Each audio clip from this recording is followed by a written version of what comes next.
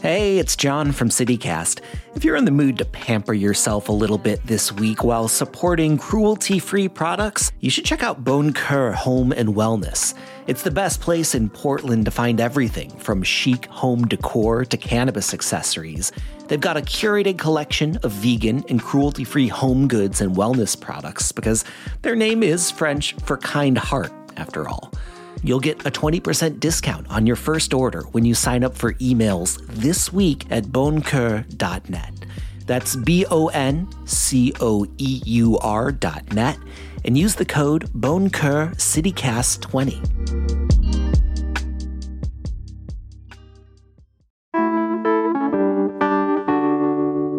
Today on CityCast Portland, we're talking about the county bailing on promises made to the city, the dozens of wrongful convictions caused by the Oregon DMV, and how Portland's police chief is asking his officers to stop talking smack about the district attorney.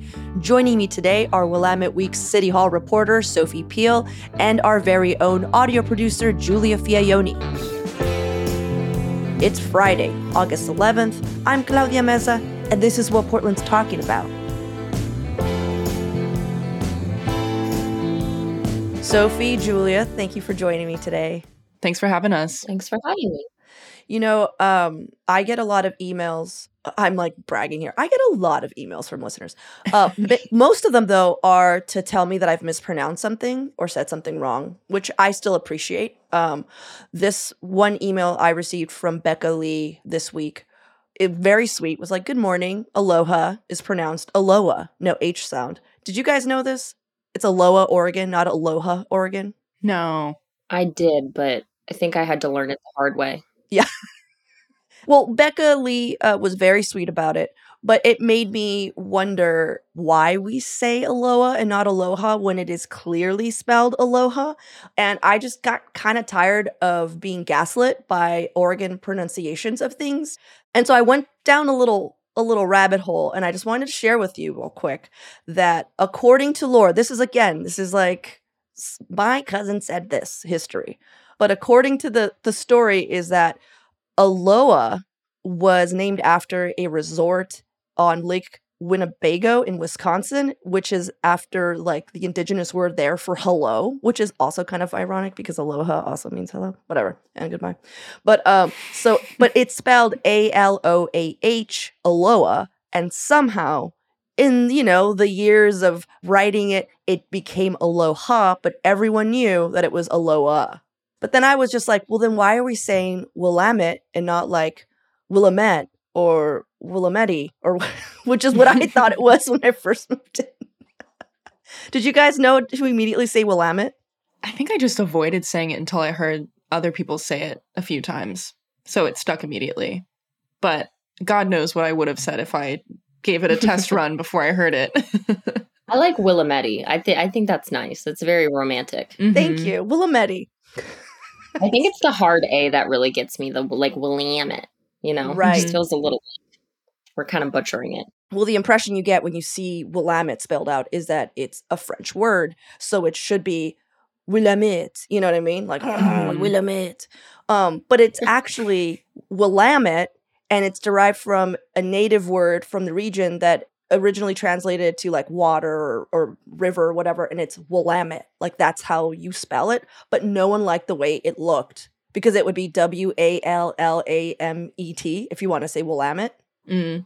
And so I guess the spelling looked too low class, and so they Frenched it up. No way. Yeah. That's hilarious. All I'm saying is that I feel like I'm being gaslit by English all the time as like a person who speaks another language.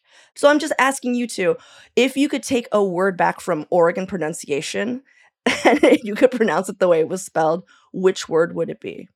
I'm going to take the obvious one because it's the only one I can think of. Go on. Cooch. That's right. It's couch. Cooch Street. Mm-hmm. Yeah. It's spelled like couch. That's the obvious answer. And so we should pronounce it couch. Yeah. But it's cooch, which just sounds sexual. Julia, what about you?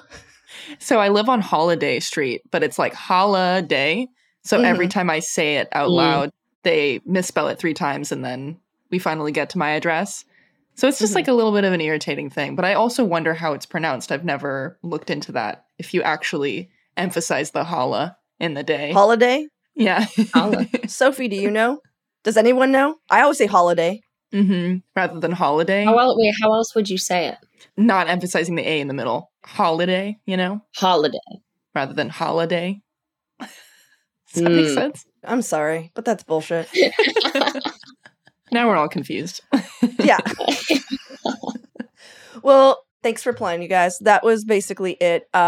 Sophie, you know the rules.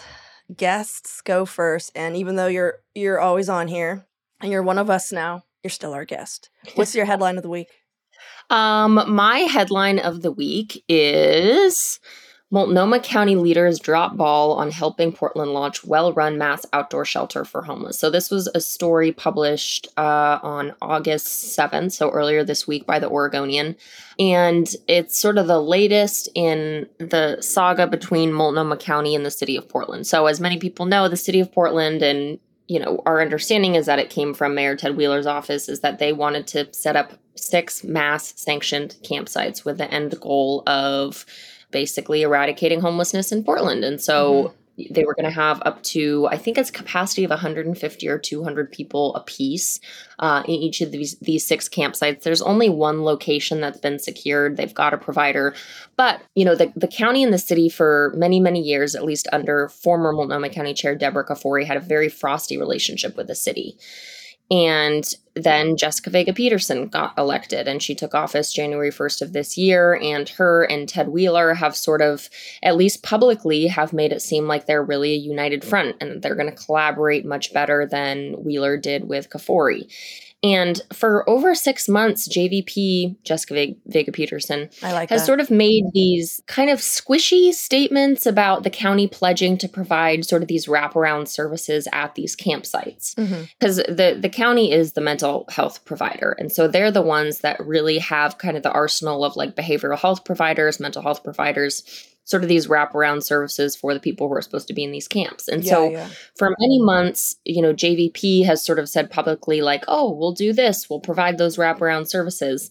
And what the Oregonian reported essentially is that there's been no substance behind that. So the O, had gotten some documents that basically showed that the city for months has been trying to peg kind of the county on this and pin them down and say, hey, what are you actually going to provide?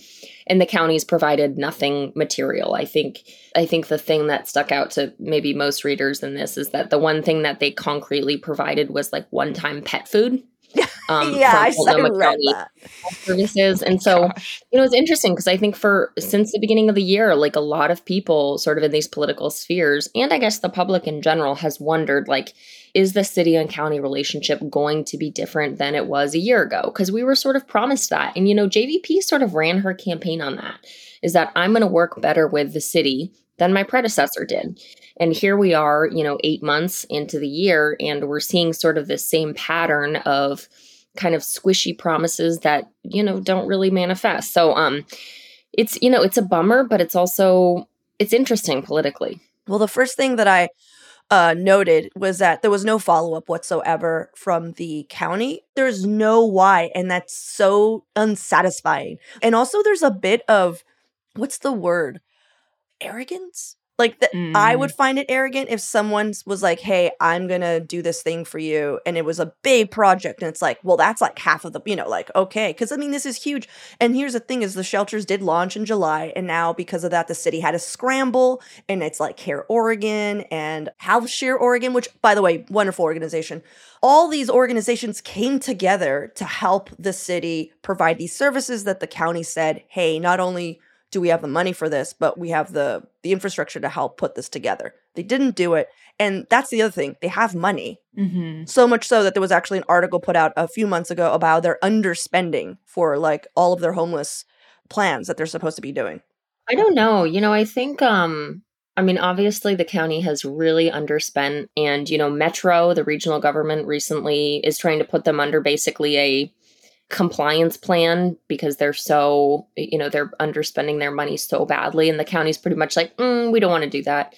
But I think you're right, Claudia, is that it's hard to get a straight answer from the county about why they're not doing these things. And it just feels like such a hangover from the prior administration. Yeah, I also wonder too, just thinking about how people are feeling on the ground at these sites or at this site. If you're a worker trying to provide these services to the people who are there staying in the shelter and you don't have clear long-term answers for them, I can't imagine how frustrating that is, because you're there already doing a pretty tough job, wanting to feel like you're confident in what your answers are for people who are going through a tough time. And you're saying, well, this is how it may be for now, or actually we don't have this, even though we promised this to you coming into it. And that's heartbreaking. Yeah. I think that's unacceptable on so many levels, and can add to just the burnout of working in that environment, and the burnout of, for people who are staying there, uprooting their lives to go and consider this their home for now. Yeah. It's sort of ironic too. That's a good point, Julia, because, you know, the county has always been about wraparound services. You know, that's how we get people out of homelessness. You can't just stick them in like a campsite and expect that they're going to be fine. Like, that is the county's sort of bread and butter. At least, you know, that's what they say is their bread and butter. And here they are not providing the very services that they say are the only thing that's going to help people get out of this. So they are leaving them high and dry. Like, that's what the county has all this money for. And that's what they say is like what they're best at. And yet here they are not providing the very service that they say they're the most equipped to provide. So it's sort of ironic. Yeah. So Shane Dixon Kavanaugh is the reporter whose article we are basing our conversation from. And he was just on the show last week. Hey, Shane, if you're listening. But something that I noted that he reported on was that there was a memo that was circulating to city and county officials showing that the joint office had started looking for potential housing navigation providers only 2 weeks prior everything happening. And that even at that point, they had yet to identify, you know, who was going to be on the behavioral mental health side of things. And that was, you know, from like, what do we call him? Vega Peterson's? Were you calling her JVP? JVP. JVP's chief of staff. And all I could think of is like, okay, did they maybe not think the city was going to get it together? Because I didn't think so. Do you think they were just like, we'll see, we'll see if this happens? And then it happened and they're like, oh man, did anyone get started on that? No, I didn't think Wheeler was going to be able to do this. Oh my God. If I wrote the painful sitcom that would be the city of Portland, that's what would have happened in that storyline. Is that the city came through with something that the county had no clue that they would be able to. Again, guys, this is me writing this story. This is not what's been reported or what is the fact. But I'm just saying that to me is the only thing that makes sense, other than like, because them just not doing anything and being like, yeah, you know, didn't do it. Not even sorry or whatever, but just like no reason why and we didn't do it. It's fishy for sure. Well, it's just interesting to see that the city didn't drop the ball and that it's actually the county this time. Sorry. Because it's always the opposite, you know, you're just like... So interesting. Yeah, you're just like, why can't the city do anything? It's like they did something and now they are all there alone, just holding the line. And it hurts my heart. All right, well, let's take a quick break here. And when we come back, more headlines of the week.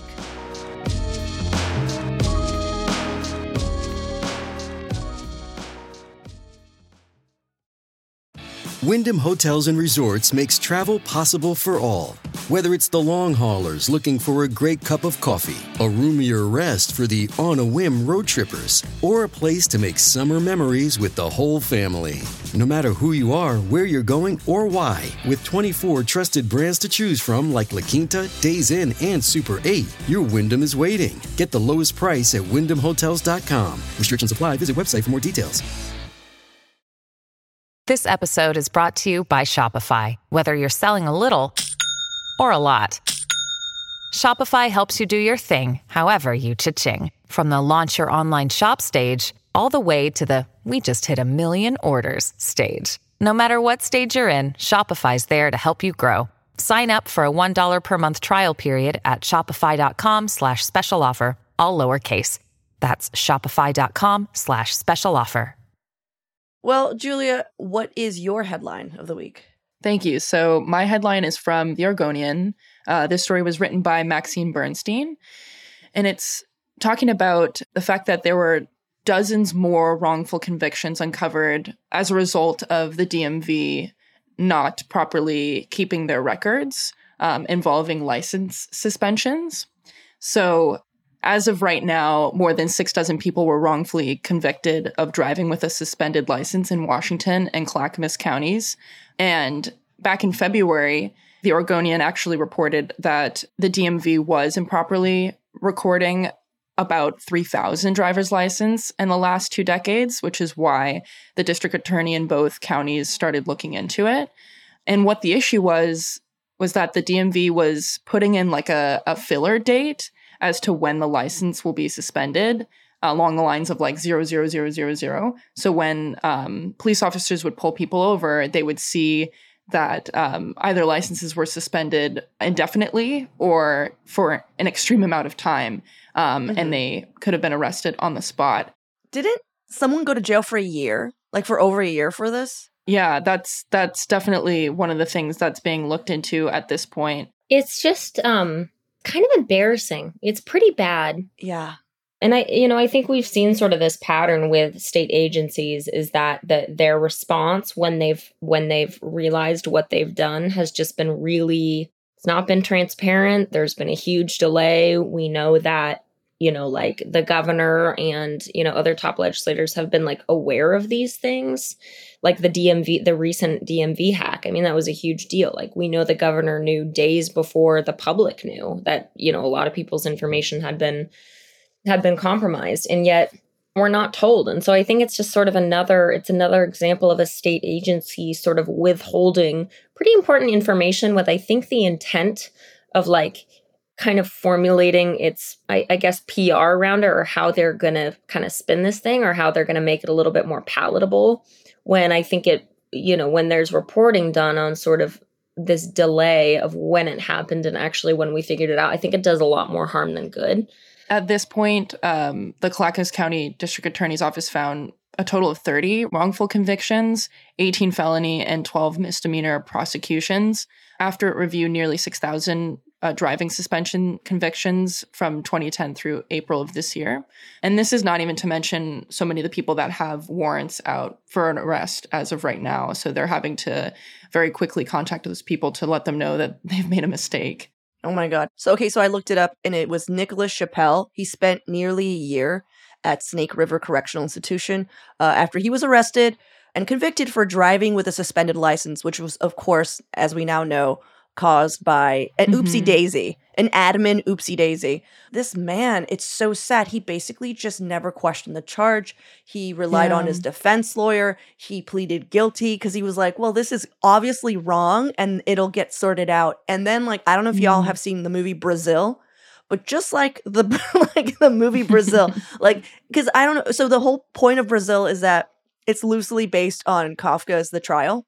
And this man named Edward Tuttle or whatever, you can see in the beginning, someone misspells Tuttle in somewhere.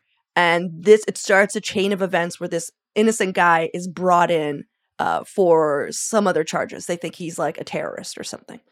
And it's so similar where just like someone somewhere was like, oops. And it's like, oh, now you're in jail for a year. Can you believe that? And the fact that he couldn't fight it because he probably didn't have the money for a better lawyer and he just had to like rely on whatever the defense they gave him. He supposedly lost a job as a union iron worker. That's so hard to get. And he missed the birth of his son. Like, just so much stuff, all because somebody at the DMV just wasn't paying attention. I don't know. I feel like the DMV should be sorrier. I didn't even... Do you know what I mean? There's not anything like, oh no, oh, I'm so sorry, this is how we're going to fix it. It's just like, yeah, we're looking into it. Yeah, I can't imagine the stories that will be coming out of this. Yeah. You would expect someone to be like, hey, this happened. Here are the things you would want, to get ahead of. And this is how we're going to fix it. Like get well soon cards to all the people wrongfully convicted. So. Get well soon. That's exactly what I would want if I was wrongfully convicted. Get well soon. Mental health, financial hit, family, relations, all that. I hope that all sorts itself. Get well soon. I think it's just shocking to hear, too, that this was happening over the past 2 decades from what they know. And no one said anything. You would think at some point someone would say, okay, why did the last 4 people I've pulled over have a 00000 date in their license suspension. Like, when does that get alarming? Or is that just a thing? I have no idea, but I mean. Yeah. You're saying, like, if the police pulled over and they saw a ridiculous, like, Mayan calendar date that they exactly. But what if it's just a yes or no on their end, and they're just like, and it's just like, point. Kind of like the Terminator, and it's just like, you see your little face, and then there's just a little 0, like a red circle and a little slash, and it just says jail, and that's all they see. So they can't use their critical function skills. Could be. It's a yes or no thing. It's binary. It's like, no, jail. Yeah, this leaves a lot of questions. I'm just saying that's the only way this could continue. Obviously, that's the only thing that makes sense. Yeah, well, I hope that everyone who has been affected by that gets compensation. Oh, yeah, and then some. I'm sure lawsuits will follow. Oh, I can't see a world in which they won't. And I hope they get them all. My headline this week is also from the Oregonian. Jeez Louise, the Oregonian, just killing it this week. So the chief of police sent an all-office email, like an all-office memo, back in May to his reportees, telling them all to stop bad-mouthing District Attorney Mike Schmidt and just Portland in general. And this is something that I think we've all kind of felt in our hearts about the police department, that they've been passing a lot of blame of what's going on in this city to other people, people that are more downstream than them. Let's just put it that way. So I don't know if you guys have known this, but it was known to, I think, a lot of reporters and a lot of people who follow the news, but you could never really pinpoint who was saying it. Because nobody was reporting it, because again, it was never going on paper. So we just had, the district attorney Mike Schmidt on the show, and even I couldn't explain to him without it sounding like conjecture, like, oh, this is some random thing. But we've all know that the police have been telling people, like, this is just in the know in the city. They've been like, hey, the reason we don't make arrests is because the DA doesn't want to prosecute them. That is a thing they've been saying to people. To actual victims of crimes. And finally, the chief of police was like, guys, can you stop doing that? 1, it's not true. 2, you're ruining our relationship with the DA. And 3, you're lying to the people, and you're going to ruin that relationship as well. It's so interesting because, the Portland Police Bureau, I think police bureaus in general, they're so insular. Mm-hmm. There's rarely reporting on cracks within the bureau. Obviously, once you get outside of the bureau, the Portland Police Bureau has tiffs here and there with other, entities and whatever. But rarely do you see sort of an internal crack in the police bureau, because they're very unified. They come off as a unified front. And Police Chief Chuck Lavelle, we haven't ever really seen him, or at least I haven't, and maybe that's not fair, but at least publicly, I haven't seen him really call out his own force on anything. Mm-hmm. And so this is the first time that we've seen him sort of being like, no, stop with this narrative because it's not true. That to me was really striking. It was unexpected. Mm-hmm. I just didn't think the police chief in Portland would do that. Basically tell his ranks, hey, this is hurting the reputation of the police bureau and it's untrue. I don't know. It made me think of Chuck Lavelle in a slightly different light, in which I hadn't, seen him before. Yeah, that's true. And it's funny too. I wonder in the meantime, what a lot of these officers were thinking the outcome was going to be. If you are spreading the rumor that charges are not being pressed, then ultimately your job is just going to get harder, because things on the streets are going to get more out of control, because people are going to think they have more leeway to kind of do whatever and not face the consequences of their crimes. So it ultimately comes back around and bites them in the butt for this rumor that they started. And I can't help but think about the episode we just put out with Mike Schmidt, Claudia, the one that you referenced, because he literally laid out this visual of a baton race, where he had said that if officers aren't arresting people, then he literally can't do his job. I don't think cops are the ones that originated this idea of, because the DA is not prosecuting, we're not going to arrest. I don't think the cops I think they believe that. I think a lot of them believe that. And I don't think it started with them. And I don't know where it started. I mean, I think People for Portland has run a very successful campaign and has really pushed that narrative that like it's because Schmidt's not prosecuting that cops aren't doing anything. And I think cops have sort of like bought into that narrative. I don't think they're like the ones that really started this whole thing.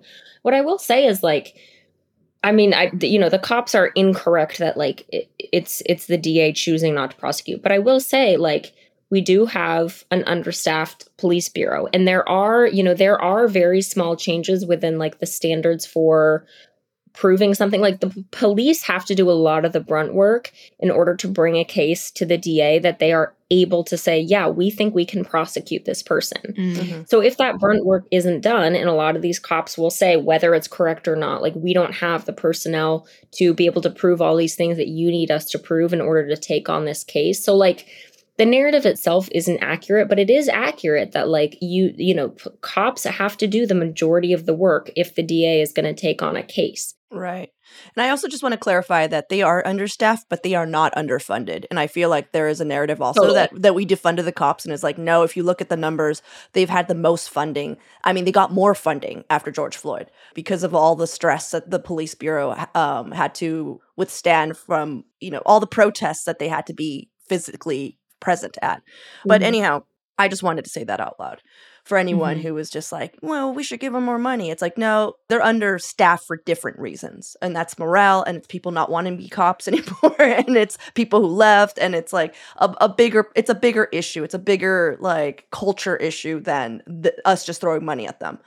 But I'm also just confused by what's going on in the ranks. If there's that much misunderstanding within the police force, if they're so unified, why is this narrative just now them being like, hey guys, can we stop? Because what I'm reading is the only reason that the chief sent out this memo was because he was just getting an insane amount of reports from city residents who were just disappointed by their interactions with the Portland police officers, basically coming to them and saying, it just sounds like they've given up. Like they're not like, at my lowest point, someone broke into my house and they basically told me like, tough luck, coconut, like, and just like moseyed on. And it's like, what's the point of that? I don't know. It just seems like something that they're going to have to take care of inside. Like, I just don't understand how the city's going to fix this, or how the county or anyone's going to go in. This seems like a problem for Portland Police Chief Chuck Lovell to sort out between his own ranks. Mm-hmm. Yeah, I mean, I guess that makes sense, but yeah. I'm just curious how all this is going to affect our DA, Mike Schmidt, as he runs again, because one of his deputies is now trying to step up, take his job, and basically pointing to all the rumors that are being spread around that were, on that billboard that People of Portland bought, and that the police themselves were trying to also make true, that he's not doing anything. And so I'm just wondering how all this is going to shake out. Mm-hmm. He must have felt validated by this report. He's like, yeah, they are doing that. Like, I could imagine him being like, finally. He's like, wait a minute. Before we leave, does anyone have an uplifting story to share, so we don't walk away from this conversation with like our cities on fire yet again? I'm thinking really hard right now. Okay, well, thanks you guys. Thanks for hanging out with me. I hope things are better next week. Someone make good news so we can share it. Thanks, Claudia. We'll do better next time.